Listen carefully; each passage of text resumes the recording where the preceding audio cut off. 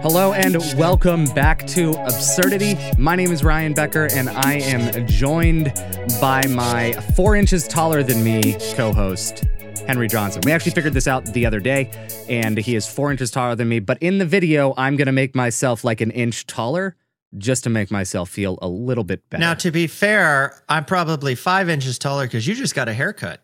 I did just get a haircut and I hope that I look better now, but I'll leave it to our listeners and viewers to determine. But I am excited to dive in. Took a few stories off the top, huh? You want a weight loss program. What people don't know is in the last episode, I had my hair in a bun. Like my hair was that long. My hair was down to about my chin on top. It was very, very long. And I am I am just so happy that I get an extra hour of sleep now that I don't have to be doing my hair the whole time. So it's fantastic, and I'm really happy about it. I'm so glad. Speaking of taking a few stories off the top, like an Israeli missile in the Gaza Strip, let's talk about what we're talking about today. Yeah. Well, if we're not going to start by offending everyone that listens, that'd be great. I do want to say, actually, right before we jump into that, I just want to say a big thank you to everyone who has kind of responded so positively, and even those who responded negatively to our last episode. The fact that we've been doing Absurdity for 100 and almost 60 episodes now, and to have an episode just completely dwarf all the others, not even dwarf doesn't even seem to do justice for how much that video is done. It. You know, at the time that we're recording this, that video has now 20,000 views, and what new listeners may not be aware of is that last year I had set a goal, literally a year ago, I'd set a goal to monetize this channel. And it's not because I want to make money off the channel. I think that monetizing is one of the worst ways to make money on YouTube, to be honest. The goal was just a hardline goal. It was, can I do this? The 1,000 subscribers and 4,000 watch hours in 12 months. And I was doing really well at the start, and then I had some significant nerve issues. We actually had our editor of this podcast who passed away, and I had 2 shows at the time, plus a YouTube channel, plus a full-time job.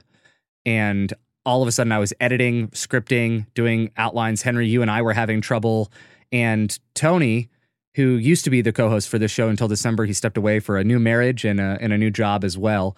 We were having some problems creatively with both of those shows too. And so all of this set in, I started to have really bad nerve problems in my arms. Basically, I couldn't create content for 6 months. And I had basically all but given up on being able to monetize the channel and given up on that goal.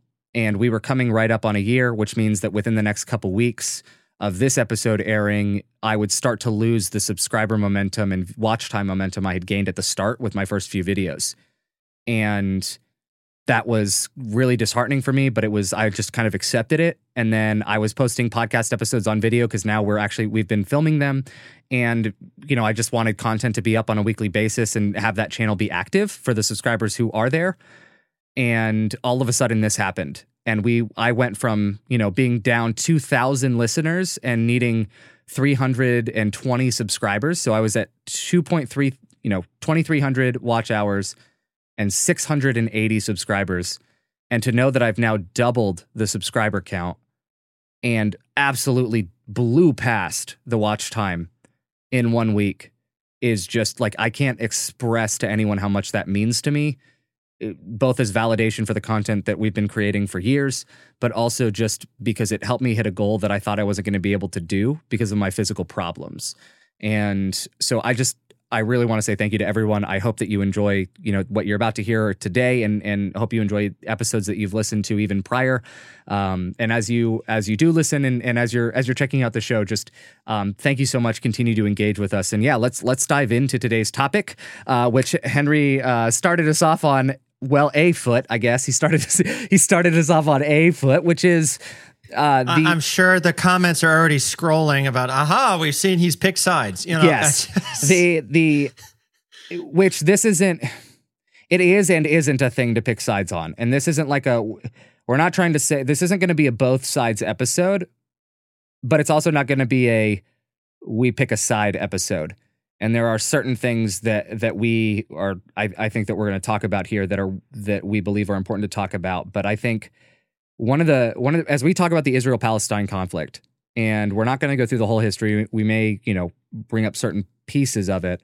But I think the one thing that gets lost in a lot of these conversations and a lot of Christian conversations in general is the idea of nuance, right? This idea that you don't just have to take one position, hard line in the sand, and you can't ever, deviate from it. You can't ever have any sort of nuance or perspective added to it. It's either all or nothing, black and white. And none of these issues are black and white. And that's the problem. It kind of reminds me. Yeah, go ahead. Yeah, I was just going to say, it kind of reminds me of, I think it was I don't remember what place I saw this cartoon. And it was back, I think, 2003 when we were going into Afghanistan. Or it might have even been 2005 when we went back into Iraq and people were talking about how do you deal with the Middle East. And it was a cartoon, a one-frame cartoon, and it showed a massive parking lot stretching as far as the eye could see and just row after row of spaces, the parking lines in it. And the bottom caption said, "Why turning the Middle East into a parking lot won't solve anything." And in the middle of this huge parking lot going everywhere, you see two cars. One has an Israeli flag on it and one has like a Palestinian flag. And they're both trying to pull into the same parking space. And both the drivers are leaning out, throwing their fists at each other going, "I was here first." And sometimes I feel like that's how we all treat this issue. Yes. And that's the issue is like, there are no winners when we do that. Like, and I'm not saying that there has to be a winner and a loser here. Granted, if this was an issue that you and I could provide a solution for, we are in the wrong profession. We do not get paid enough. And honestly, that worries me about the qualifications of other people. If two random guys on a podcast can, in the US can solve a problem that we've never really been an integral part of. So that's absurd to think that we have answers for that. So yeah, if you're coming here expecting answers or expecting a hard stance on one side against the other, sorry to disappoint off the bat. But I think we do want to approach this with a couple things in mind. Number one is nuance, and number two is the confession and kind of disclaimer up front that, we're two people from America. Henry has been to Israel, and I'm sure, we'll probably get into that a bit, but like I haven't. And to the West Bank as well. Yes. I haven't been into Gaza, but. And so the reality though is we're largely disconnected from this. And the privilege of this is that we get to talk about this and then we go back to, whatever we're doing. And largely unaffected by this thing that's happening on the other side of the world. And that's a reality that is true. We understand that. However, that also shouldn't discount anyone's opportunity to talk about it and to have conversation that's meaningful about it and seek some way to process and understand these different things. So I think what we want to mainly do, if you couldn't figure out from the title, is we do want to speak to something we think we can relate to. We're not Israeli. We're not Palestinian. We don't live in the Middle East. We've never lived in the Middle East. As he said before, we're not the diplomatic corps or the United Nations or government officials, anything like that. But we are human. And I think at its core, we're going to talk about this. We have to realize that Israeli and Palestinians are human too. And because we're human, we all share certain things in common, including, poor interactions between people, pains and struggles, and a lot of undealt with grief, which that's a whole nother topic for another time. I think this pandemic and COVID has proven that a lot of us don't know how to deal with our frustrations and anger. But, that's a common element we can speak to. And so, and what we're going to posit today in talking about the most recent conflict there between the Israelis and Palestinians is that we really believe a lot of this. We know there's a lot of geopolitical factors and histories and shed blood and all that. We're not trying to minimize that. But we want to talk to what we think is a lot of bad theologies underlying a lot of the conflict. And by bad theologies, if you think we're about to have some sort of big Christian talk about how Islam sucks or something, where that's not what we mean by that. I'm not trying to say it's bad theology because they're a Jew or because they're Muslim. That's not what we mean by bad theologies. We're not trying to sit here and take a baseball bat to somebody's faith community. We're talking about more of a bad human theology, and yeah, it does intersect with faith communities as well. But we want to talk about some elements that, in our view, intersect with the human condition and are causing problems, and it's something that needs to be talked about. So that's kind of the absurd angle we're taking, that there is some things that need to be dealt with, and we will be picking on one point, giving it away.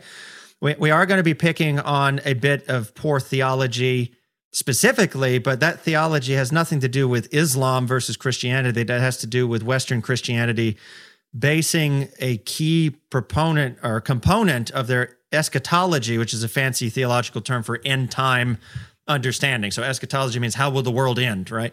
A key point of our theological eschatology is not even based on our own scriptures. It's based off of a novel, or a set of novels, and it's caused a lot of problems. And so we will take a bat at that, but so stay tuned. Let's get into it and start talking just a brief overview of where we are right now.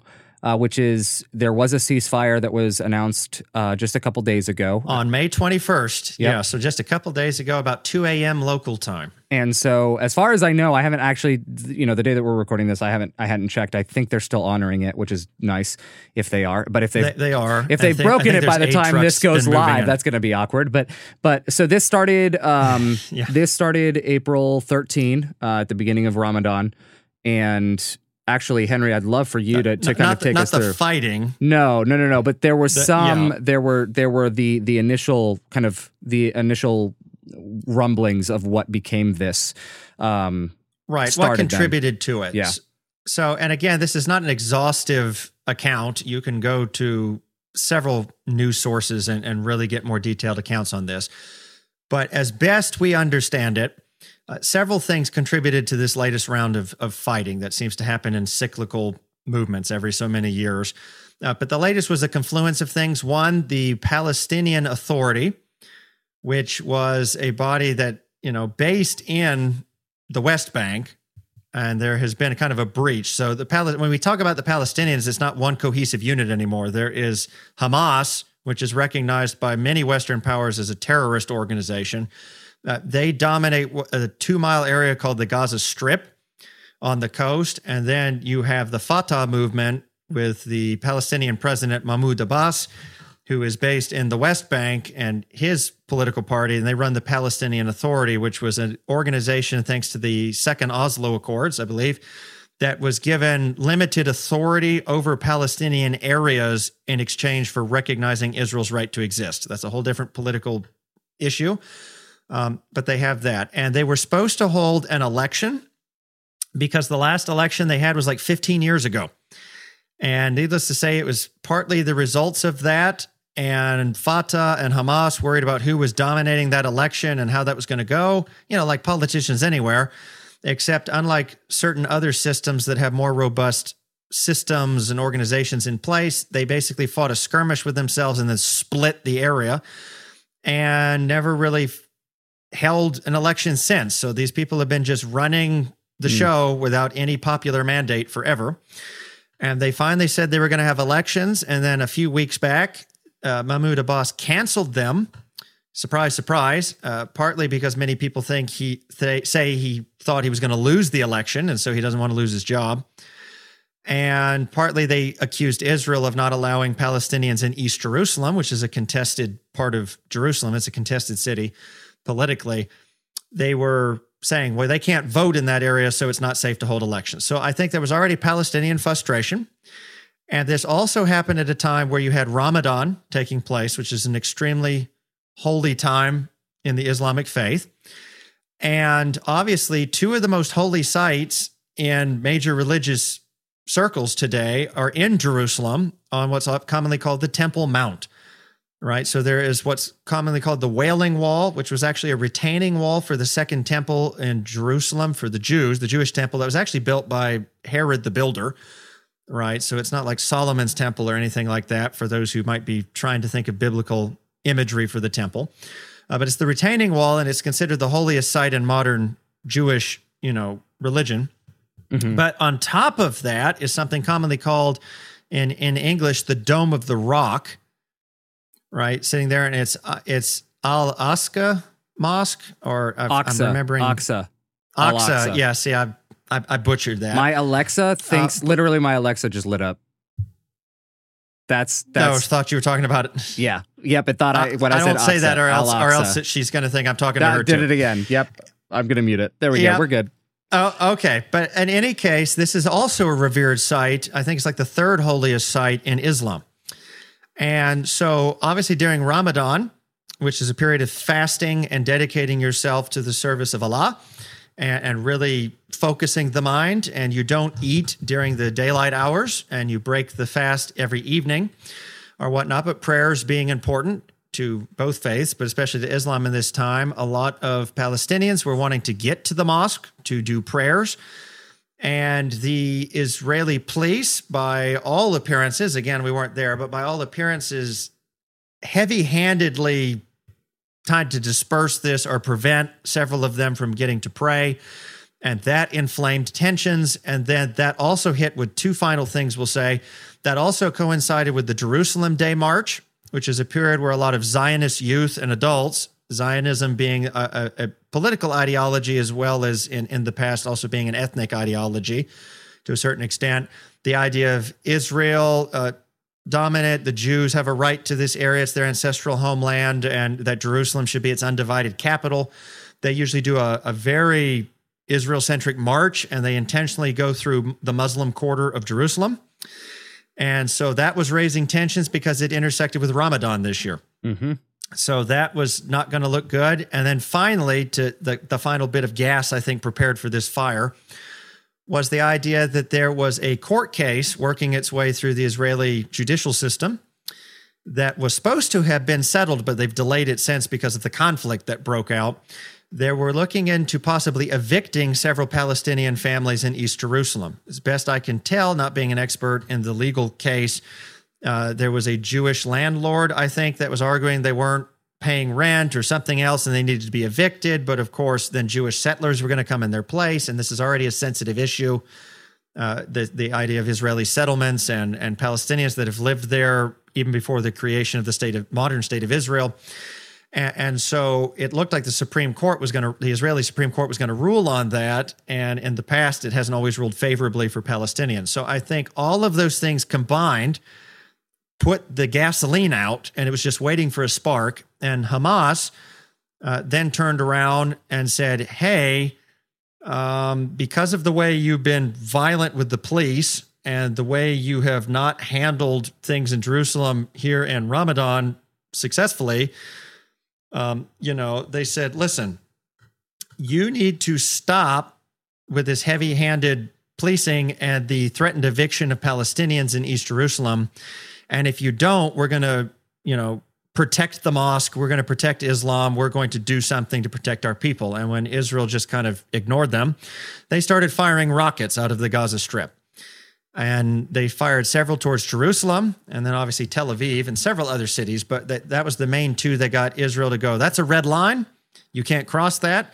And they started airstrikes and calling up reservists and moving artillery to the border.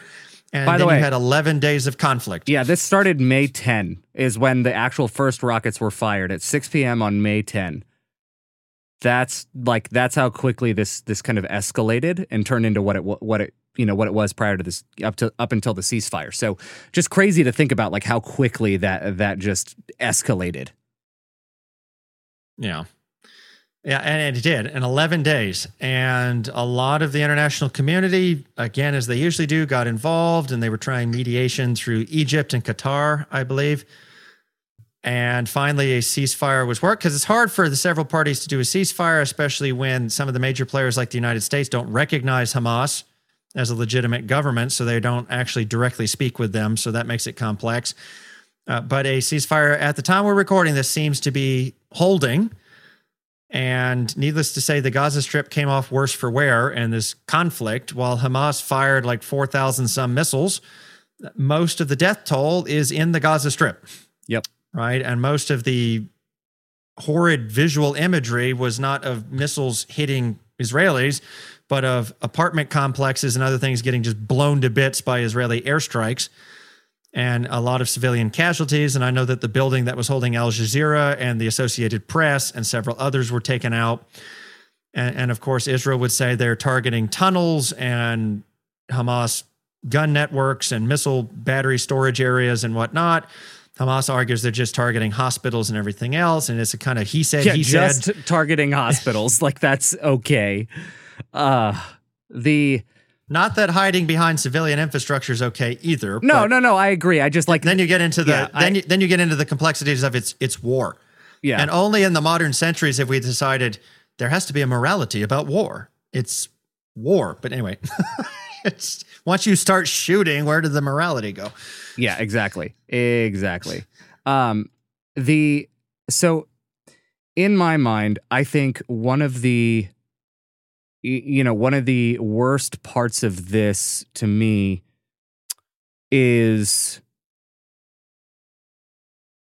how every single time this has happened, every single time there's this big conflict between Israel and between Palestine, the Palestinians end up coming up real short. Like, they get outgunned and outmanned every single time.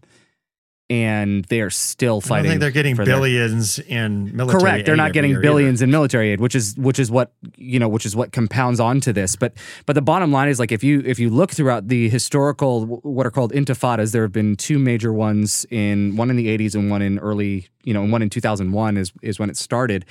And you're talking, 1-3 ratio or more, or a greater ratio of, Israelis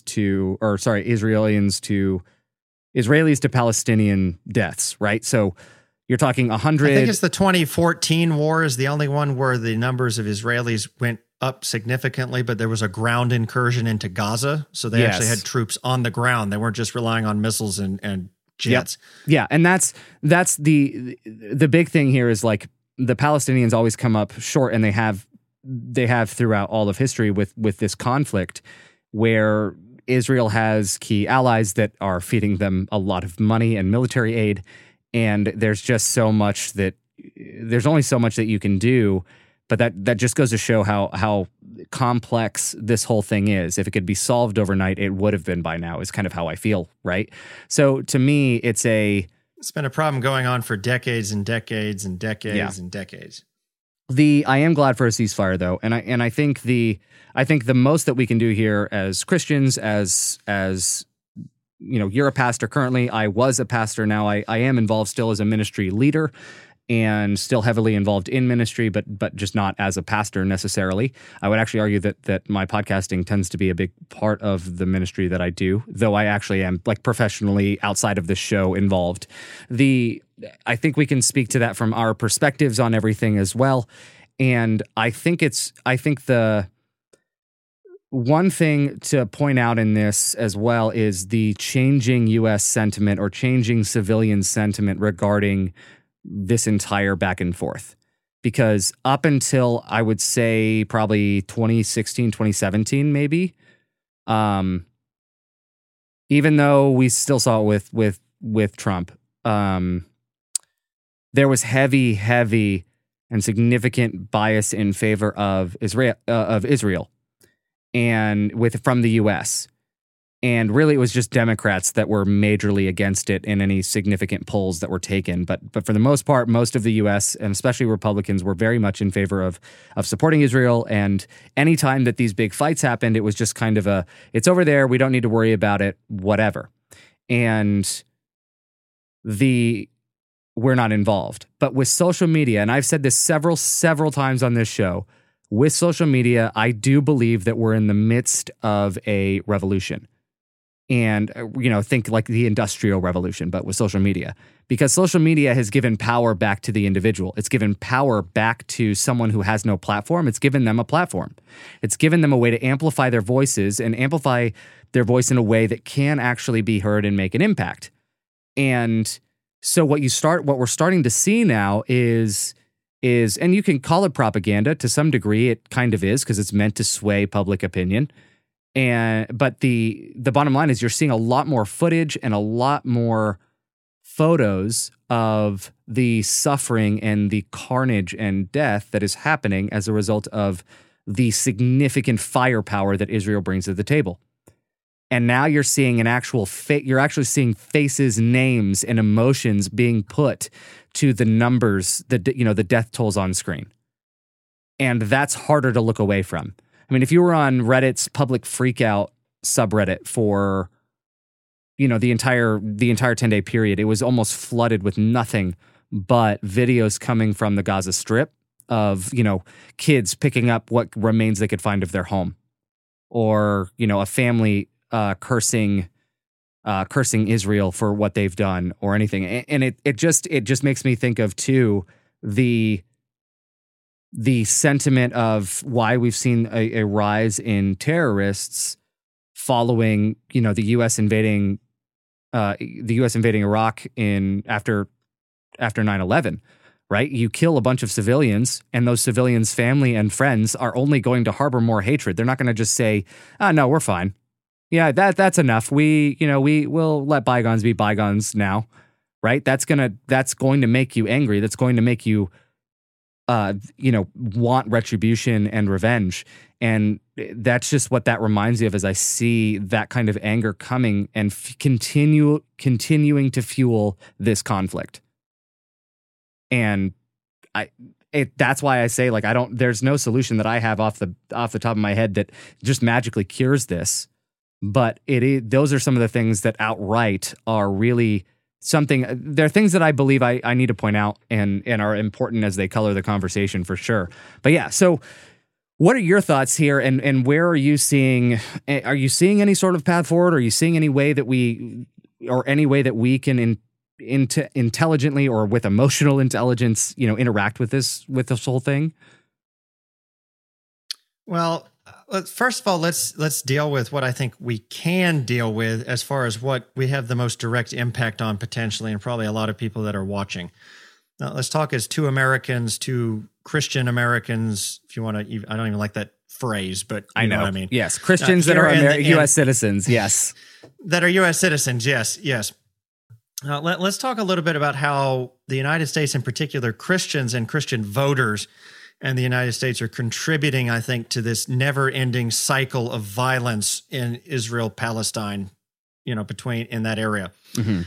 And a lot of people don't realize, a lot of this, Christians weren't really heavily involved in the United States, even caring about what happened in the Middle East for for half of the first half of the 20th century. It was considered an area that was already in a Christian sphere of influence, and by that I mean it was part of the British Empire. Yeah, right. So Britain controlled that area, and everyone therefore thought, well, the British Empire, Anglicanism, all of that stuff. It's all Christian. Who cares about it? People could travel. The Ottoman Empire was in the area, but it was faced with its own internal problems. It wasn't really preventing anybody from being able to travel or do anything.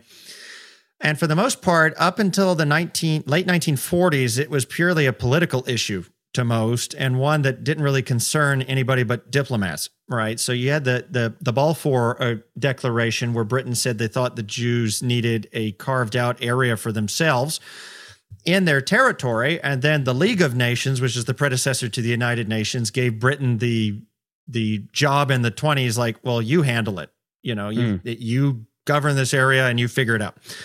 And everyone kind of ignored it until, this thing called the Second World War. And there had already been Jewish immigration into the Palestine area, right? But that really accelerates after the end of the Second World War, thanks to something called the Holocaust. And let's just throw this out here right now, because that's not our topic today. But as somebody who has personally set foot in 3 different concentration camps in Europe, including the largest, Auschwitz-Birkenau, right? Where over 1 million were exterminated in that one camp alone. And just as an aside, because I know we're in a growing era of people that deny this happened or say it couldn't have been as bad as possible, or they make all that stuff up, and kind of the conspiracy-laden world that we're in. May I just say, for the record, I will never forget when I was walking in Birkenau, and some of our viewers might have even been there. If you do, you remember there's the famous rail gate that the trains would come in. And then you can walk around. This is a huge square out camp, and you're walking. And we were walking at one point, and the Polish tour guide I had, pointed to the ground in response to something and said, "Look at the color of the dirt or the terra firma we were walking on, and it was kind of grayish." And he made the comment that if he had made his hand into a fist and shoved it into the ground, we were standing up all the way almost to his elbow. That was ash that had fallen back on the camp from the furnaces. And that's something when you're standing there and you're looking at your feet and realizing you're standing on 6 to 8 inches of human ash, right? So much of it had fallen, it saturated the ground. And it's just sickening to think about what humans do to other humans. And so I just want to go out there and say, I'm sorry, folks, the Holocaust did happen. You're not going to get any Holocaust denial here. It happened. It was horrific. Anti-Semitism is real, right? And I don't want to, and I want to be careful and be upfront. It's probably wise to say, because the moment you say anything that sounds politically against the state of Israel, they accuse you of anti-Semitism or you hate Jews, or anything like that. And may I just say on behalf of Ryan and myself, we're not trying to make any sort of ethnic statement. We're making purely human or political statements. Yes. Right. That we're not going that way. But anyway, I got off track on the Holocaust. When that happened, obviously then large amounts of Jews had good reason to be like, we're out, we're leaving Europe. We're not wanted here. That was a really bad experience. We're going to go find our own homeland. And then as they came in, the United Nations carved out an area for Israel, 1948, and they kind of split it between Palestine and Israel. And a lot of the locals that had been there a lot longer than the Jewish settlers were not thrilled with that, which I can understand that when you feel like you're getting kind of evicted from your home. And basically a conflict broke out, the first of a gazillion that have happened since.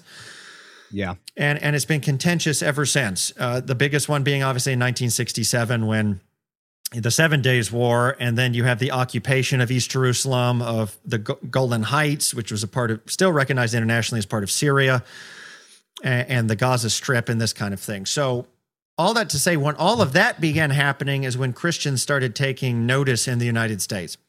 And in particular, interestingly enough, and I say this as a former Southern Baptist, the Southern Baptist Convention, which is still the largest Protestant denomination in the United States. Now, and particularly in the area of the country you and I live in. Yes. They're everywhere. It's shocker and that the Southern Baptists would be big here in the South. In the South. Shocker. Plot twist there, Henry. Real M. Night Shyamalan. I know, but what most people don't realize, now here's something, I'm curious if you even know this. What was the U.S. president in office in the late 40s that recognized officially the state of Israel and American support for that? Woodrow Wilson. No, I know. World War I. No. I know. Yeah. I actually don't remember. It wasn't FD. Harry Truman. Yeah, I was gonna say it wasn't. It was. Yes, thank you. I'm actually terrible for anyone watching. Realize. I'm actually terrible at trivia. Just so we're all clear, I am miserable at trivia. I feel better now. Oh, all right. Well, we still. I could have guessed George Washington. That's how bad at trivia I am. And I know I don't think you're that bad. I'm not that bad. Let's be clear. I'm not that bad. But anyway, the point that I was going to get to is not that people don't know it was Harry Truman, but Harry Truman was actually a Jew that converted to the Southern Baptist faith. Oh, that I definitely didn't know. Yes. And so when he came out, it changed a lot of the opinion of the Southern Baptist Convention, which obviously has a huge sway on what would later become the evangelical movement here in the United States. And they began viewing American support for Israel in a theological prism. They began viewing it by, I'm just going to put my cards on the table, misappropriating First Testament, commonly called the Old Testament, scriptures about covenantal promises made to Israel, the ancient nation of Israel, not the modern political state of Israel, about them having covenantal rights to this land, that those who support the nation of Israel are blessed by God, and those who don't support the nation of Israel will not be blessed by God. And that also intersected when you start getting into the 60s and 70s with the rise of the evangelical movement in America, which evangelicalism had really, I think, been coming out of the UK in the 60s before that, but that's another podcast for another time. Anyway, it started intersecting with eschatology, again, that understanding of what happens at the end of time. And Christian theology was really being influenced by the Left Behind series of books. It wasn't a movie then. And in fact, now I'm trying to remember if Left Behind was actually the name of the books, or it's just, I know it's the name of the movies that were based off of the books. But Google in any case, while you keep talking. Answer that? Okay. And in short, what it was saying was that even majority evangelical thought, I know there's nuances, again, we're talking about nuance in everything, is that the second coming of Christ isn't going to take place until the temple is rebuilt in Jerusalem and the Antichrist figure tries to take power in Jerusalem. Yeah. And then the great battle of Armageddon, these are probably, Harmageddon, and he takes place. And then Jesus will come back. So to a lot of evangelicals, it started being, first of all, we want the United States to be blessed, and the United States will be blessed if it supports Israel. And they also viewed the United States as equally, are uniquely blessed anyway. That's American exceptionalism fusing into that.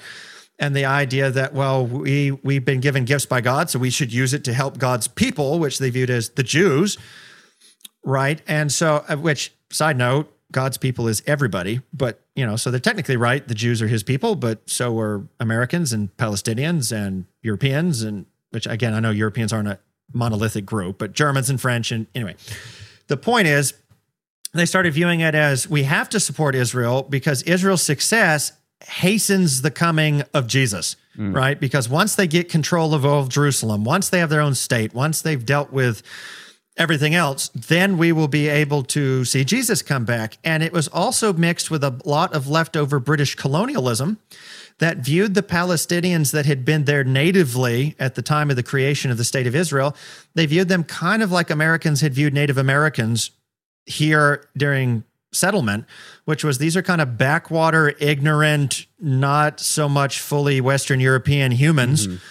And the Jews are much more developed and intelligent, and there's this kind of colonial racism going on, and all this stuff gets mixed into the nasty Kool-Aid cocktail of a really poor theology, to the point where, especially the Christian coalition in the 70s and the 80s and all that, where in the United States, up until recently, whether you were Democrat or Republican, right, it was pretty unanimous. American domestic policy was always, you support Israel. You just support it. And there was really not a lot of debate about that. And even now that there's starting to be debate in some circles, I know particularly in the Democratic Party, in the House of Representatives with certain infamous congresswomen, primarily, even then, you've had a large chunk of the Democratic Party and the Republicans join together to censor these people and things like that. There's still a lot of debate about, no, you can't really debate Israel. They're our ally, of course, when we're dealing with Iran and a lot of failed states and whatnot. And of course, there's all the voters, all the Christian voters, and everybody else wants you to support Israel. So why lose votes? And it's weird, especially as American, to think we're one country, and that Israel gets a lot of play in our politics for a country that's not even next to us. It's not even, the same continent, obviously. I mean, I know there's two oceans, but we obsess about that country even when nothing's going on. Which is, which two things. A, the Left Behind series really is the Left Behind series. The first book that was published is Left Behind, but everything else has a different name. But got it. The U.S. has used 43 of its 80, I think it's 43 of its 84. I think that's right. Vetoes that it's used. Vetoes? Yeah, that it's at used. The United Nations Security Council? Yep. Yeah. It has used 43 of them on Israel, specifically, in order to protect or defend Israel. Half of its veto power, or half of its vetoes being dedicated to the protection of one key ally, which, by the way, the U.S. actually has other non-NATO allies in the Middle East now. We're not as dependent on Israel as we used to be, to the point that now it's anything more than assumed political suicide to support them versus actual political suicide to support them. Although, interestingly enough, lately, because of Iran and everything else, Saudi Arabia, several other countries are now leaning on Israel because of its military might to help them against Iranian hegemony in the area. So it's a really mixed up political scene over there that's constantly shifting. And I get that. Like, that's why I don't think you and I can solve this. There are things that we don't know about that people with much higher security clearances than you and I, do. And I understand. As in they have them? Yes, as in they have them. Correct. I have security clearance for my house. I know my garage door code. But the reality is, like, there's a lot of facets to this that we don't know. So we can only speak to what we do. And that's where our kind of Christianity comes into this, because yes, there's a lot of bad theology and bad just understandings of each other and the human condition that play into this. And I would really love for us to shine a light on some of those perspectives and see how we can widen our perspective and maybe take a step back, because I think there's some inward looking that we can do. Because while we cannot do anything, in the immediate sense to go over there and fix anything, there is something to be said about what we can change about our beliefs. And if our belief and our perception shifts, then so does our vote potentially when it needs to. So let me be clear on this as far as we determine it as appropriately, our values change, our perceptions change, and so our voting changes in response to that. Or it stays the same in response to that if it needs to. And so there is very real difference that we can make when it comes to how the United States has a hand in this. And that depends on how we vote. And we vote based on what we believe and how we perceive things.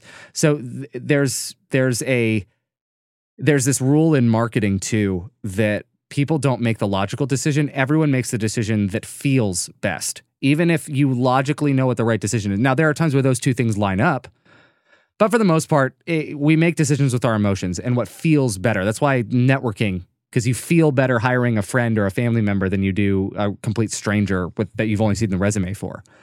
And so there's a big part of this that we have to acknowledge our feelings and our emotions about these things and understand how those are tied to the way that we perceive and what we believe about Israelis, what we believe about Palestinians, and what we believe ultimately, I guess, about each other.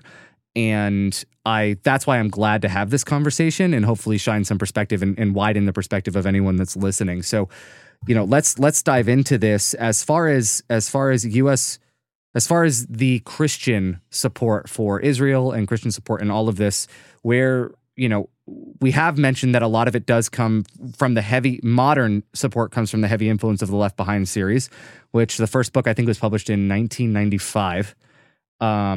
And so there is, and yes, a lot of mainstream Christianity. I mean, 1995 doesn't seem like a long time ago, but it was 26 years ago. So we're getting to the point that it's, almost 30 years ago. And that's definitely enough to create some shifting. That's a generation. Yeah, that's an entire generation. That's definitely enough to make a large difference in the culture and pervasive beliefs and attitudes within Christianity. Yeah.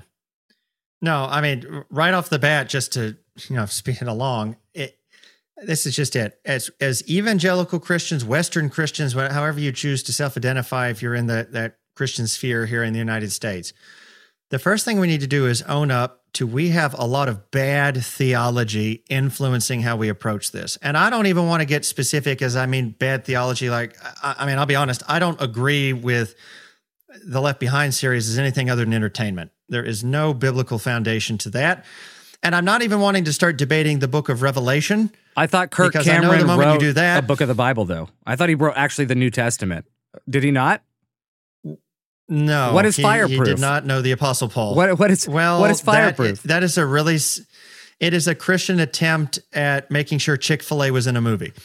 So, well done. Well played, sir. Well played. Anyway, because you're Fireproof, spicy chicken sandwich. Okay, so, I just went, okay. The focus I was trying to get at, I don't even want to debate individual denominational interpretations of Revelation. I don't think we even have to go that far when we talk about bad theology underpinning it.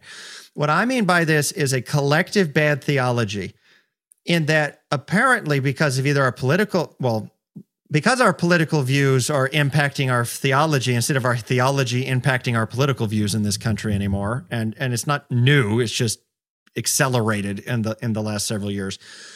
My concern is if you hold a theology that ranks people in order of value, perceived value, or whatever, and this could be in multiple different areas, either from ethnicities to, xenophobia to, all these things.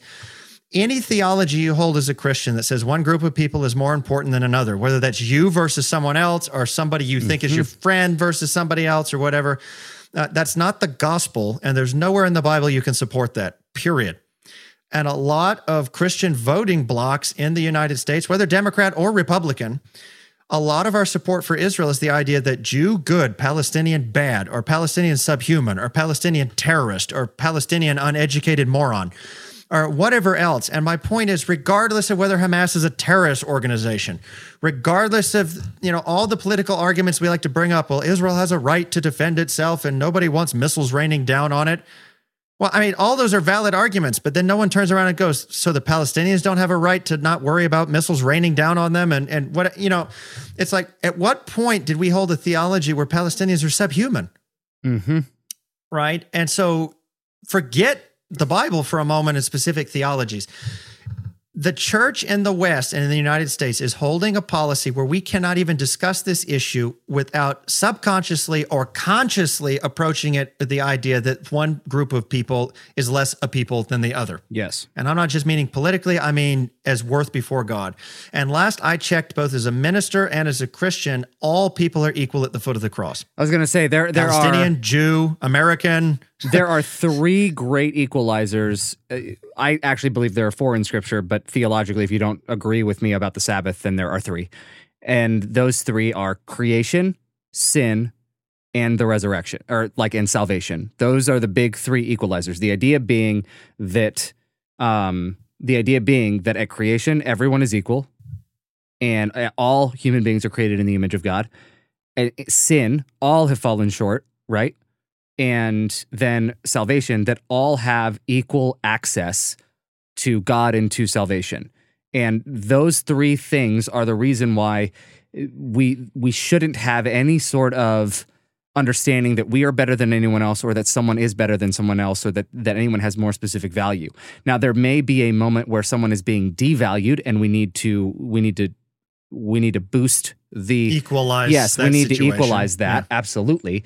And I do want to provide clarification to something that you did mention, which is theology informing politics versus politics informing theology. That's true whether or not you believe in God at all, because even then that informs your politics, right? Versus the other way around. So what we're not saying is we want a whole bunch of Christians to go legislate Christianity into everyone's life, or whatever other. And we've talked about Christian nationalism in a past podcast, so go look that up if you want to know. But what we're specifically saying is the idea being that we don't want politics to change who we are, given the current state of politics, but rather that our beliefs, values, and the way that we live our lives should inform our politics. So I just want to be like 100% clear there.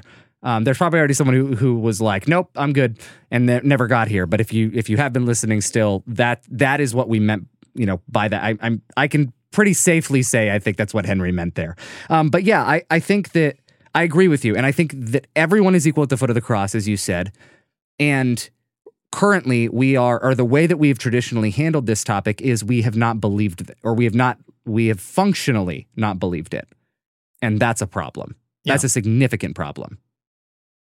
And whether that's ignorance or commission, like intentionality, it's still wrong. We have to own up to the fact that the way we've approached this issue is not in a way that God, I know, well, that sounds really arrogant to say that, but I don't believe God would approach it in the sense that it's devaluing a human being, no matter their ethnicity. Just like I'm against anti-Semitism, I'm against anti-Palestinianism. That's probably not a term, but you know what I mean? Like, don't put people down.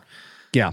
Right? You don't have to tear people down to build Jesus up. Yep. Right? You don't have to, which leads to the second thing. So individual theologies aside, the first thing that really bugs me, we need to own up here in the West as Christians, is any position you hold that's devaluing a group of people. I didn't say that means you have to, not agreeing with them is not devaluating them, but I'm just saying anything that devalues another group of equally created, equally valuable human beings That's already a no-go. You're already on, that should be a big red flag somewhere that you've messed something up. Yes. Second thing that I think also as Christians should be pretty clear in Scripture, no matter the individual interpretations of end-time events.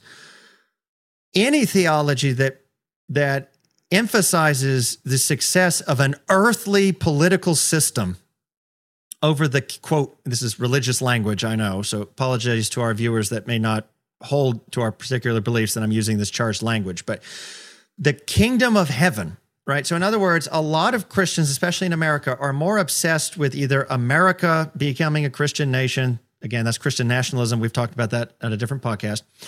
Or the nation of Israel having to succeed for whatever. At any point, we start prioritizing an earthly political system over the wider kingdom of God and him restoring the earth, the new, as Anglican theologian N.T. Wright says, the heaven and earth merging reality, right? And any time that we are prioritizing one group over the wider, goal, then we're not doing our job as Christians either, right? I mean, yes, you can be thankful for where you live. I'm thankful for where I live. I've been thankful for the opportunities the United States has given me, for sure, that the West has given me.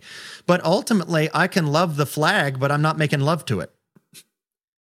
Well, that's one way to put that, but yes, I agree. Well, yeah, I know that was probably a weird analogy, and some people are like, I can't unsee that. But I'm just saying, right? My ultimate loyalty is not to a flag or to any one country; it's to the kingdom of God. And that means that, yes, I can have my opinions, and yes, I vote my opinions, and I'm not going to apologize for that. I'm thankful for that right. But ultimately, any theology that says your loyalty to U.S. or to Israel, or even on the flip side, to Palestine or to Gaza or whatever, over another, that's already another red flag that should be flying in the air going, you missed something, you missed something. Yep. I agree with you, and I think part of the problem is this is the bad theology that I think I would want to stake my flag in right now, as far as like what I see as problematic, which is I think a big source for this is what we believe about humanity's role in bringing about the second coming of Christ. I think that is a major problem. And this isn't just in this topic, right? This is pervasive throughout. This is pervasive in our denomination. It impacts a lot of different things. Yes, yeah. This is around the, across the board. This is a problem. And the idea being that in the Great Commission, right, you've got Jesus saying, go into all nations, baptizing in the name of the Father, Son, and the Holy Spirit, teaching them all that I've commanded you, all that I've taught you, and this idea being, and then Jesus will, and then the Son of Man will return. And so we take that and say, okay, so we've got to preach to all the world. All the world has to hear it before Jesus will come, except for apparently Palestine. Correct. And so this except for Palestinians. This has created a problem, a fundamental misunderstanding of the role of humanity within the second coming of, in bringing about what God has willed. Because the bottom line is, and I think there's some hubris involved in us saying that, this is dependent on us doing this. God, like, I don't know who, this is going to sound really harsh, but like God doesn't need us. And part of the beauty of God's plan of salvation and God's plan of restoration for the earth and for creation is the fact that God chooses to have us be a part of it. And part of what speaks, in my opinion, this is actually why I've been able to, in my mind, stay a Christian despite, I'm a Christian ultimately because I still believe it. I'm not a Christian because of other Christians. If I was a Christian, like if it was for other people, I'd be out a long time ago. And I actually believe that it speaks to the sovereignty of God that he can still accomplish his plans, through people like me. I genuinely believe that speaks to the sovereignty of God, that somehow we are closer, not further from the second coming and from that restoration plan being complete. And it's more of the fact that we are privileged to be a part of this rather than God needs us to do this. And God's plan of restoration is bigger than you and me. And that's where I think we get lost in we like to be the hero. We read David and Goliath and we think we're David, when in reality we're more like the cowering Israelites on the side. You know, if you're reading it in a what's the analogous way. So, right, you're if you're trying to use the analogy, then in that regard, David would be Jesus in that situation, right? But we like to say, you know, you got to be Moses, you got to be David, you got to be like Paul, you got to be like these, you know, you got to be like Peter, which don't be racist, so don't be like Peter. You got to be like John, which John can't write, so don't be like John. Be write legibly and with proper grammar. But we say that. But for every Moses, there's 600,000 Israelites that were called to just be Israelites. And that's okay. It's okay to not be Moses, to not be the main character in the story. And when we can do that on its own humbles us a little bit, I would hope, and allows us to connect with more people and allows us to see them as equally created beings of God, because we don't have to be the main character in order to still get the victory at the end. So yeah, that's all I'm going to say there for now, but I'd love to hear your thoughts there, if you agree with me, disagree with me, or where you are in this. Well, no, I agree. I mean, it's human nature. Now we can start transitioning into, because I want to say something about Israel next. We'll move on to that, but I think this is a good transition point to go. Again, as human nature, we like to be in control. That is human nature, whether you're religious or not, or what religion you have. That's it. And one thing I've noticed, especially about Christians, is it's easier to believe a theology that says I can influence something, especially something bigger than myself. But it's especially compelling to believe something that says I myself can control this external thing than I have to focus on controlling an internal reality. Yes.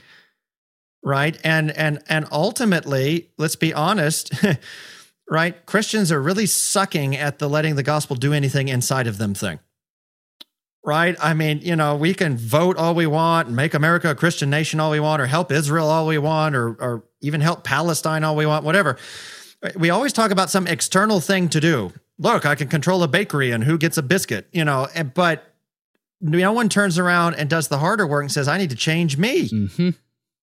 I think there's a multitude of reasons for that. One, because that's even messier. Two, that's even harder. You think the Israeli-Palestinian conflict is bad. Wait till you try and deal with your own character deflects.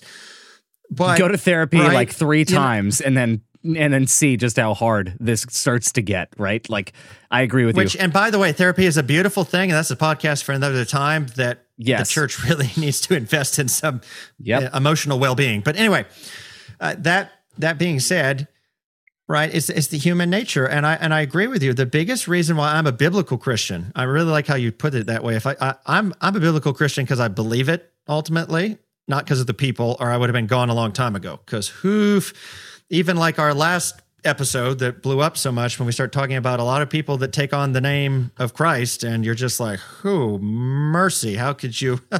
Cuckoo for Cocoa Puffs. They frosted their flakes and flaked out. But my point is, right, the reason I'm a biblical Christian is ultimately, for me, what I found compelling is when I studied all the major faiths, or at least the major 5, I'm not going to say I've studied everything in the world, but of the major 5, when I went through it, what struck me was that any false theology, any false subset of Christianity, any cult, any sort of religion, I think, and animalistic, anything out there, what I found is the majority of religions on the planet say you do X and the deity does Y. Yep.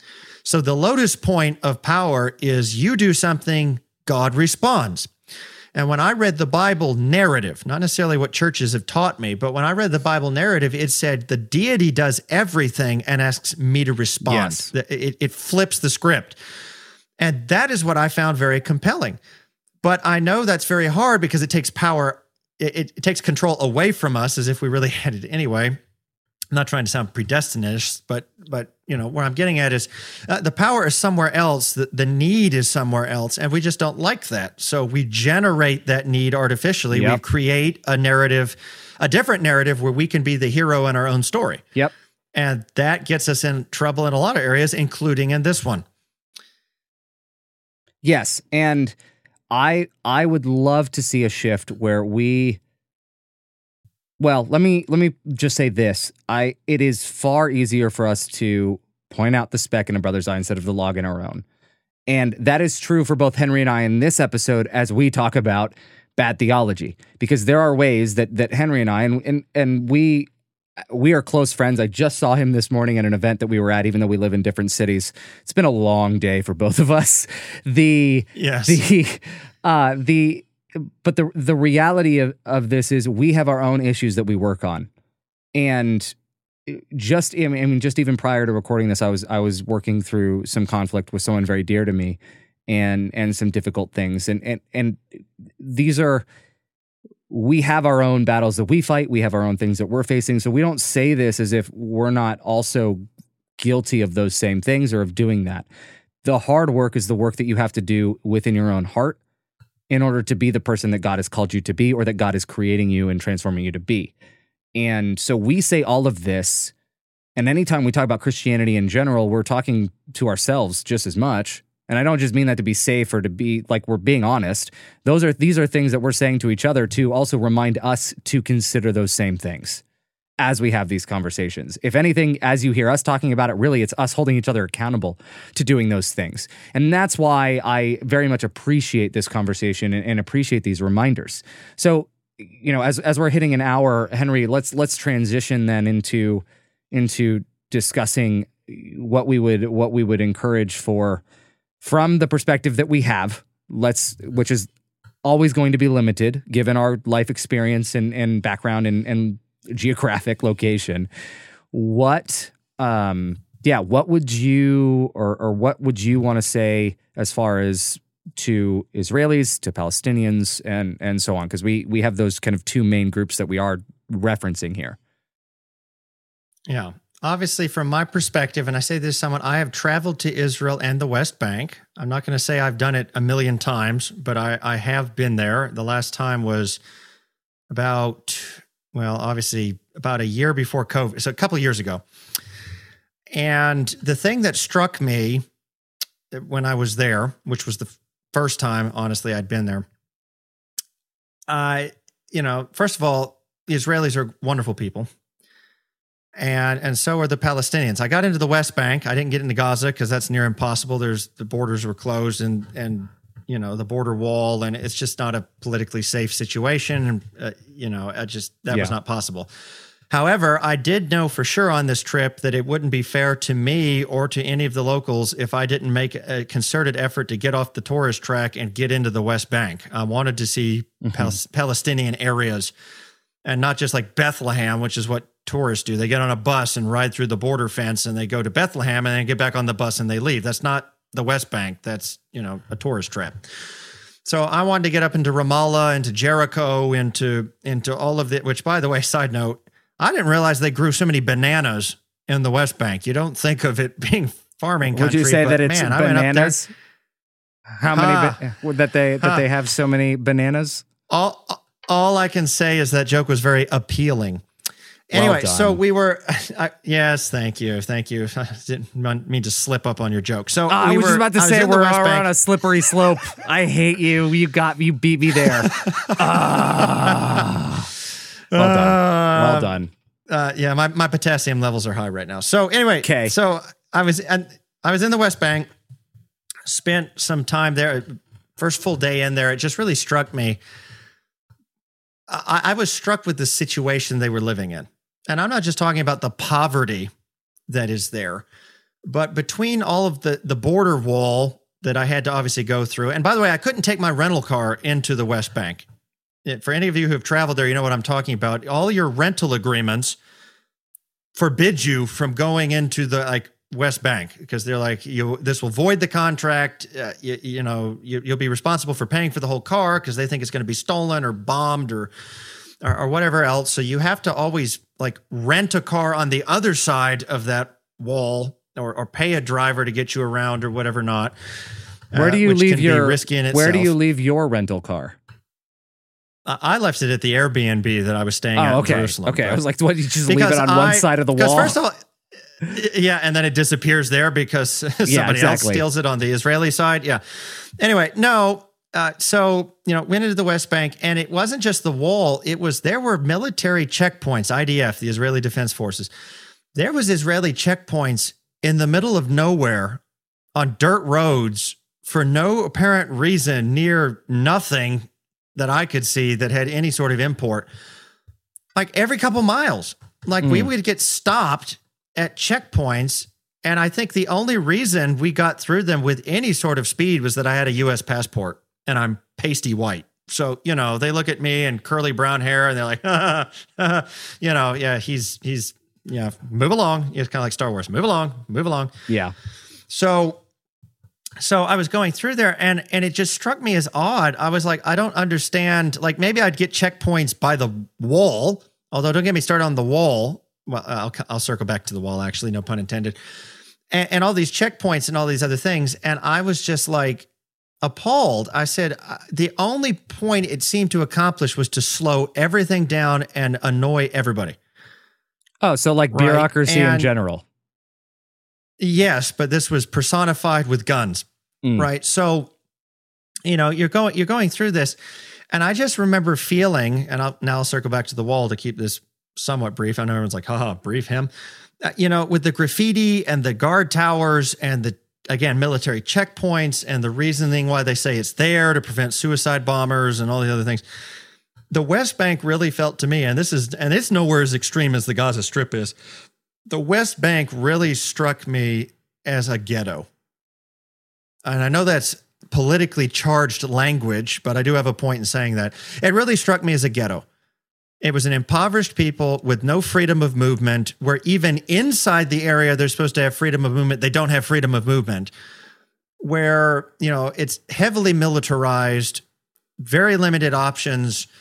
And I just remember thinking to myself, and this is what struck me as I was coming out of there, I said, this strikes me as a ghetto. And why that was shocking to me is, again, as someone who's been in concentration camps and in Poland and in Warsaw, where there was a giant ghetto, and I've seen museums there and whatever, it struck me. I said, now, wait a minute. How in the world do you have a ghetto here, or something that even, maybe it's not the same thing. I don't want to say it's exactly the same, but something that has enough overtones or undertones or subtleties to it or whatever that it makes you think about that. And it's being put in place by a people who were exterminated in ghettos. Right, with walls and with random checkpoints and with no freedom of movement and with poverty and whatever. And I say all that to say, talking about the human condition, I can't answer all the political stuff. That's absurd. That's beyond the point of this podcast. But when we talk about the human condition, the Arab Spring also showed us this. So this isn't just an Israeli problem, but we are talking about it in an Israeli context. It has been shown that without some sort of external intervention, either from some sort of well-trusted and courageous political leader like apartheid in South Africa with Nelson Mandela, or, a military intervention or some sort of nation building or something else like that, an oppressed people, when they gain freedom, will often turn around and impress another people or each other in the same manner in which they were oppressed. It's cultivated tendencies, what you've learned, what you've been modeled, where your pains bullied are. becomes the bully. I mean, you see this at a grade school level, but I mean, and I'm not trying to trivialize it, but I am trying to put it in a language that I think all of us can identify with. And I think that's the easiest way to do it right now. Yeah, the victims become the victimizers.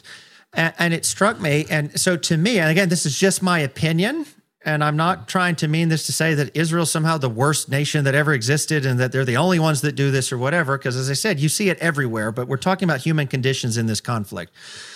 And to me, it really struck me as Israel that has faced a lot of anti-Semitism, that's faced mass extermination on a scale that's almost unimaginable, right? All these things, and yes, have gone through a couple wars where the nations around them wanted them exterminated.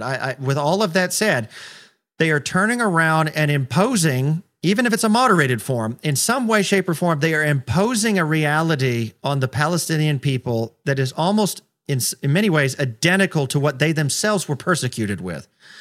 And to me, I found that both ironic and extremely sad. Yeah. And we're not saying that they've gone to the same extremes or anything like that, but I think what you're saying is you're seeing a lot of the same, you're seeing a lot of echoes of what was done in the past to them. So we're not saying like, well, they did this terrible thing and Israel hasn't done that. That's not what we're not trying to make this a one-to-one. We're not doing whataboutisms. Yeah, and this isn't a one-to-one comparison. It's not. And the reality is that I would agree with you that there are echoes here of somewhere along the line in history, Israel started to care less about ending the conflict and became more about managing it, which meant managing Palestinians.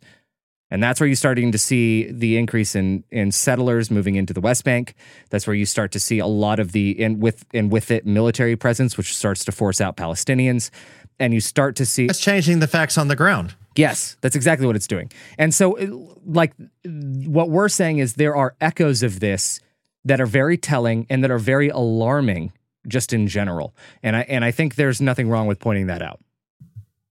Yeah, and that's what I'm saying. We're pointing this out from the human condition, just like we think evangelicalism, Western Christianity needs to own up where their poor theology and viewpoints of people, primarily the Palestinians, are fueling this conflict. I think, if I had the opportunity to speak to my Jewish brothers and sisters, and even non-Jewish ones that are Israeli citizens or residents there, I would say, I would beg you to please give some thought again about, are the policies you're enacting, are the things that you're doing, and probably in your mind, I want to give you the benefit of the doubt for good reason. I mean, everyone wants to feel safe. Everybody wants to have, the ability to life, liberty, pursuit of happiness, as American as that phrase is, right? But in the efforts of doing that, are you doing so in a way that you would not want to be treated, right, in the same boat, or historically has been bad for you? So why are you turning around and doing that to someone else? We need to own up in so many ways as human beings to the areas where we ourselves, like you said, the speck in our eye or the log, the speck in our brother's eyes and the log in our own. We need to own up. There's things that we're doing, and you mentioned it earlier with drone strikes and all this. Are we enacting things in the name of solving a problem that are just further fueling a cycle of never-ending violence, that are actually pushing us further and further and further away from the solutions we actually claim to want? Yeah. Right? Like a fly at the windowsill where the window looks like the outside's there and that's the way out, but you keep beating your head and flapping your wings harder and harder and harder and harder when the door is open 30 feet behind you and you could fly out of it, but you waste all your strength and die on the windowsill because you couldn't turn around and look for an alternative. And I'm not trying to say Israel hasn't looked at multiple alternatives again, but I'm just saying, in my limited view, Israel probably needs to own up to the fact that, independent of some sort of collective thinking about this, or I hate to use religious terming again, repentance or some sort of intervention or help from somebody or whatever, they're going to go down the very human path of doing the same thing that's been done to them to others. Yep. And it won't look exactly the same because time changes and technology changes and I'm not trying to make it a one-for-one Holocaust versus what's happening in Palestine or the apartheid in South Africa immediately to Palestine, or the way Palestinian citizens, which the majority of them aren't, Arab Israelis is what they like to call them, in Israel. Yeah. Right.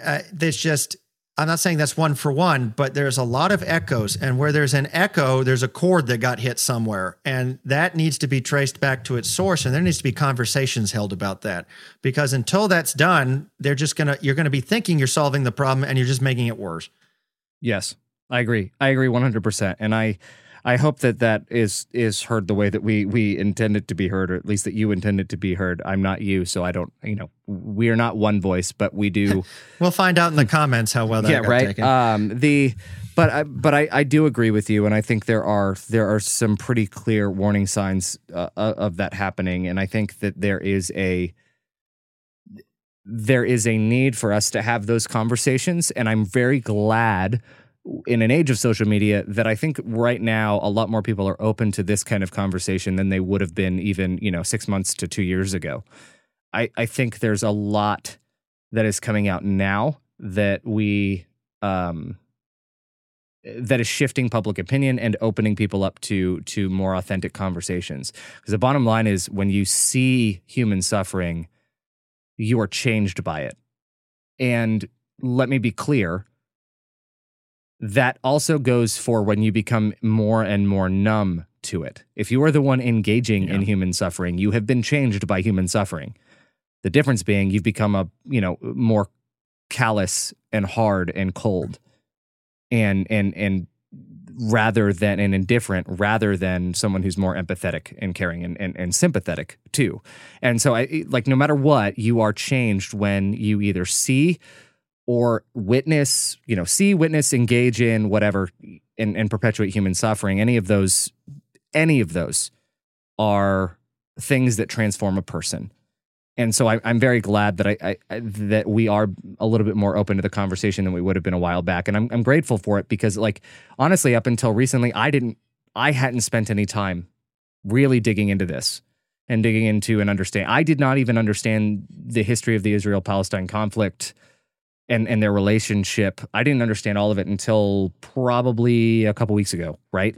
It has not been that long for me that I've really dove in and tried to understand this. And I think we're seeing a lot more and more people like me show up that are saying, well, let me understand this more. Let me try and figure this out. And no, yes, we had talked about doing this episode and so I needed to do some research there, but I had started at least looking into it and digging in. This podcast just helped me get the motivation to really dive in at that point. And so there is a need for us to do that. And whatever your motivation needs to be, I hope you can find it and dive in and start to understand this because it's really important too. So with that, let's as we're bringing this to a close, Henry, I know there's one more thing that we had mentioned before that you'd wanted to say. So I want to give you the opportunity to say that. Yeah. So let's make one final comment. I want to direct towards the Palestinians in the West Bank and Gaza. Although, as I said, I've not been in Gaza. And this is true, again, of the human condition. I mean, I can make the joke. First lesson, politicians suck, right? And if you're a politician watching this, I love you as a person. But, I just don't have a lot of, politics, coming from the two Greek words, palo, meaning many, and ticks, bloodthirsty, money-sucking, power-hungry people. Anyway, so... That's bananas. So, Yes, now we can start making date jokes because they make a lot of dates there too. This is going to be the bad, bananity. Right? You want to walk up and be like... This is going to be the Bananity podcast instead of Absurdity now. Well, welcome to the Bananity podcast with Henry and Ryan. Will that be mistaken for Hannity? No, anyway. So... I hope not. I'm Hannity on Bananity. Please, Jesus, don't let that ever come to pass for so many reasons. Okay, anyway, I don't think there'll be any confusion. But anyway, so now people are like, aha, we know your politics. No, it was just a play on words. So anyway, moving to the Palestinians, not only politicians suck, yes, and that's true of anyone. And again, there's something to also be said about the conflict that Israel's had 4 elections and general elections in the last year or two. Yeah. And at the same time, Benjamin Netanyahu, the prime minister who's under a corruption investigation and several other things, was not able to form a coalition. And the mandate was handed by the Israeli president to a series of opposition parties. And to create a coalition in the Knesset, which is the Israeli parliament, they needed the help of an Arab party. And they said they wouldn't join in any coalition talks while war was happening. And so I'm sure there's politics involved too, while Israel said, let's go all out and have 11 days of shooting and war porn on the television. But all that aside, back to the Palestinians, conflict begets conflict, violence begets violence, right? And Christianity, we have a phrase that we take out of the Gospels that Jesus said, he who lives by the sword dies by it. Right. And this isn't just in Palestine and Israel, but you mentioned it before with arms sales and whatnot. Just know if this is going to be a swinging match between who has the bigger bat, you will lose every single time in an environment where, let's see, you can't even import concrete and rebarb in the case of the Gaza Strip because Israel says they don't want them to build bunkers with it. They're limiting supplies for rebuilding. Did you just combine rhubarb and rebar? Or is rebarb a thing? I think it might actually be rebar. I think you just combined rhubarb, food item. I love rhubarb, by the way. It's not very popular in the South, but my mother was from Maine, so my favorite dessert, strawberry rhubarb. Oh, so that was a Freudian slip. Okay, good. Glad to know where that came from. Because I'm so spoiled in the West, after I'm done with this podcast, I can go make a pie, and Gaza Strip can't even have a house to live in. But anyway, which is the point ridiculous. It's absurd. So the point I was making to the Palestinians is if this is going to be a violence versus violence, unless something massively changes, like Iran or somebody else manages to somehow smuggle in a gazillion billion weapons and all of a sudden you get tanks and aircraft and whatever else, you're going to lose that fight. And you're going to keep ending up in this never ending, every couple of years, you're going to get some sort of military, amount of missiles or something else. And then Israel goes, time to beat them back into the Stone Age, right?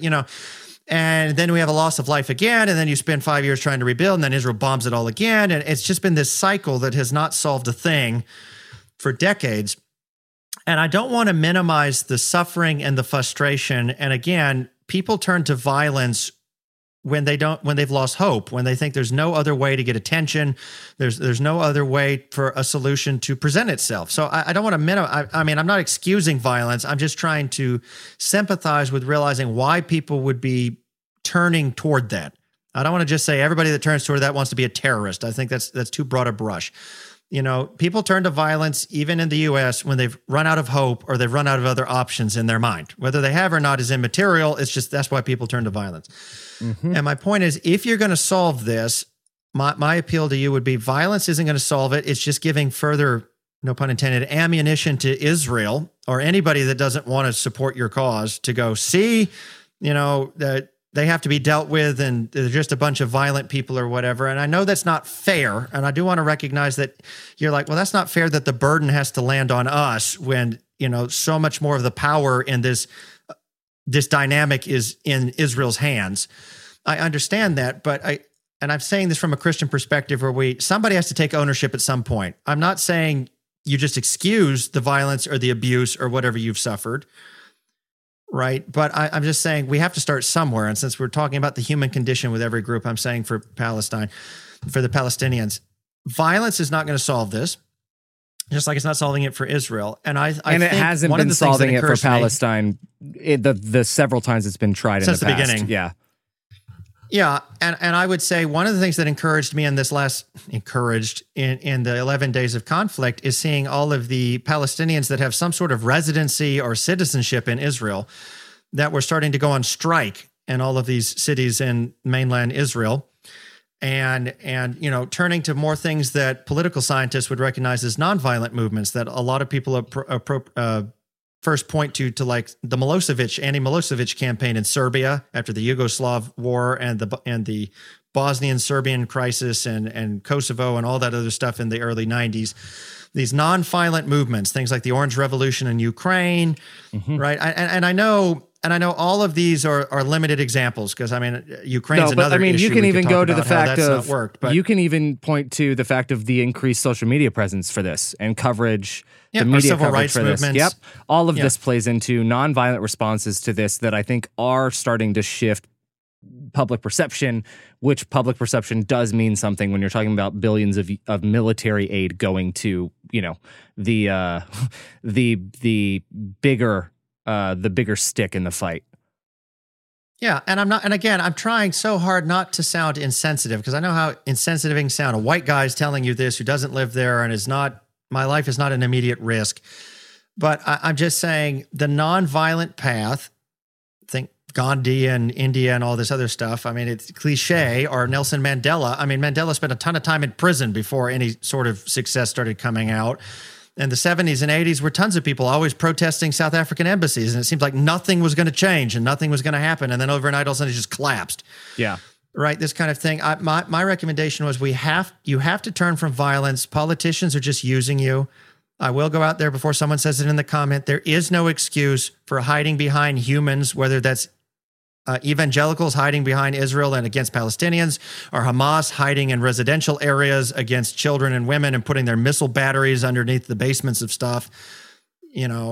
Whatever. There's no excuse for that. Which on there's either also side, on any side. I was going to say, I'm pretty sure there's also record of Israel doing this, doing similar, is using. Oh yeah. Again, we're not trying to play one side is correct. Guiltless This and the other isn't one is a all guilty. whataboutism. This is not what that is. Correct. Yeah, I'm just talking to the human condition. Violence begets violence, and it doesn't solve anything. It looks like the way out, but you get further from your solution. And I don't want to see any more Palestinians die. I'm not saying they won't, and unfortunately, world history is showing us there's going to be more deaths, and even in nonviolent struggles, there's deaths. Look at Belarus right now and shootings after the election there back in October or whatnot. So I know it's not as easy as, just go on strike and whatever, and it'll solve itself. But I'm going to plead, stop giving, as hopeless as it is, please, I would just encourage you, stop giving power to people that's interest is in maintaining power at your expense. Right. And that's on both sides. I think Israel, if I want to say one political thing, I think Israel and Hamas both have an interest in keeping the other one around. Because as long as Hamas is there shooting at them, Israel doesn't have to fight a two-state solution. And as long as Hamas is right there, Hamas has a reason to exist and to have some extra power against Fatah in the West Bank. And again, Israel loves it because it dilutes the power of the Palestinian Authority to have Fatah and Hamas hate each other and one being designated a terrorist group and then argue we can't negotiate with them. There can't be a two-state solution because they're terrorists. And so everybody's just happy to sit in their camps and blame the other one and just keep the status quo. And political power always loves the status quo. Yep. Right? And I don't want to see the status quo anymore because it's helping nobody. No. I'm going to stop with that. Nope, I agree with you. And I think that this is a pretty good place to wrap up and bring this to a close. And like I said, at the beginning of all this, we are, and Henry reiterated this just now, we are two guys largely disconnected from a lot of this. So the majority of our conversation and focus comes in within the groups that we can personally speak to and belong to. But the one thing that I want to say is you can have an informed opinion and an opinion on pretty much any topic you want, and we need to free ourselves up to have conversations. If there are things that Henry and I got wrong, we need to know that, and we need to correct and do better in some ways, right? And in those areas. But the bottom line is, just because you either don't belong to a group or don't or not, one first person involved in something doesn't mean that you don't have the right to have an opinion or even speak to it. And just so we're clear, that's part of why absurdity exists, is specifically so that we can model the fact that you don't have to have a PhD to talk about every single topic within society, religion, and culture, that we can have these conversations and figure out how to navigate them. What you're seeing is Henry and I trying to figure this out as we go, just like anyone else. And mistakes are how you learn. Correct. This is a very transparent look into that process. And so I hope that it's been beneficial to you. I hope it's been helpful to you. And if there is something that we have said or done that has offended anyone, we please communicate with us and let us know. And we, obviously if we're just not your type for podcasting or for YouTube, whatever, you don't want to listen or that's different. We're not for everybody. And if you just don't like it, that's a completely different thing. You can still tell us. That doesn't matter at the end of the day. What matters is if you did like it, but there are things that we need to do better or ways that we can improve, we value that feedback and we want to do better wherever we can, because we want to provide a high quality experience for you. And we want to be better human beings, better Christians. And like we said, there is a log in our own eye in this as well, and we probably need help seeing it where we need to. So with that, everyone, thank you so much for listening. Thank you so much for being a part of this journey. If you haven't, make sure to subscribe on whatever platform you are listening or watching this on, and we will see you next week.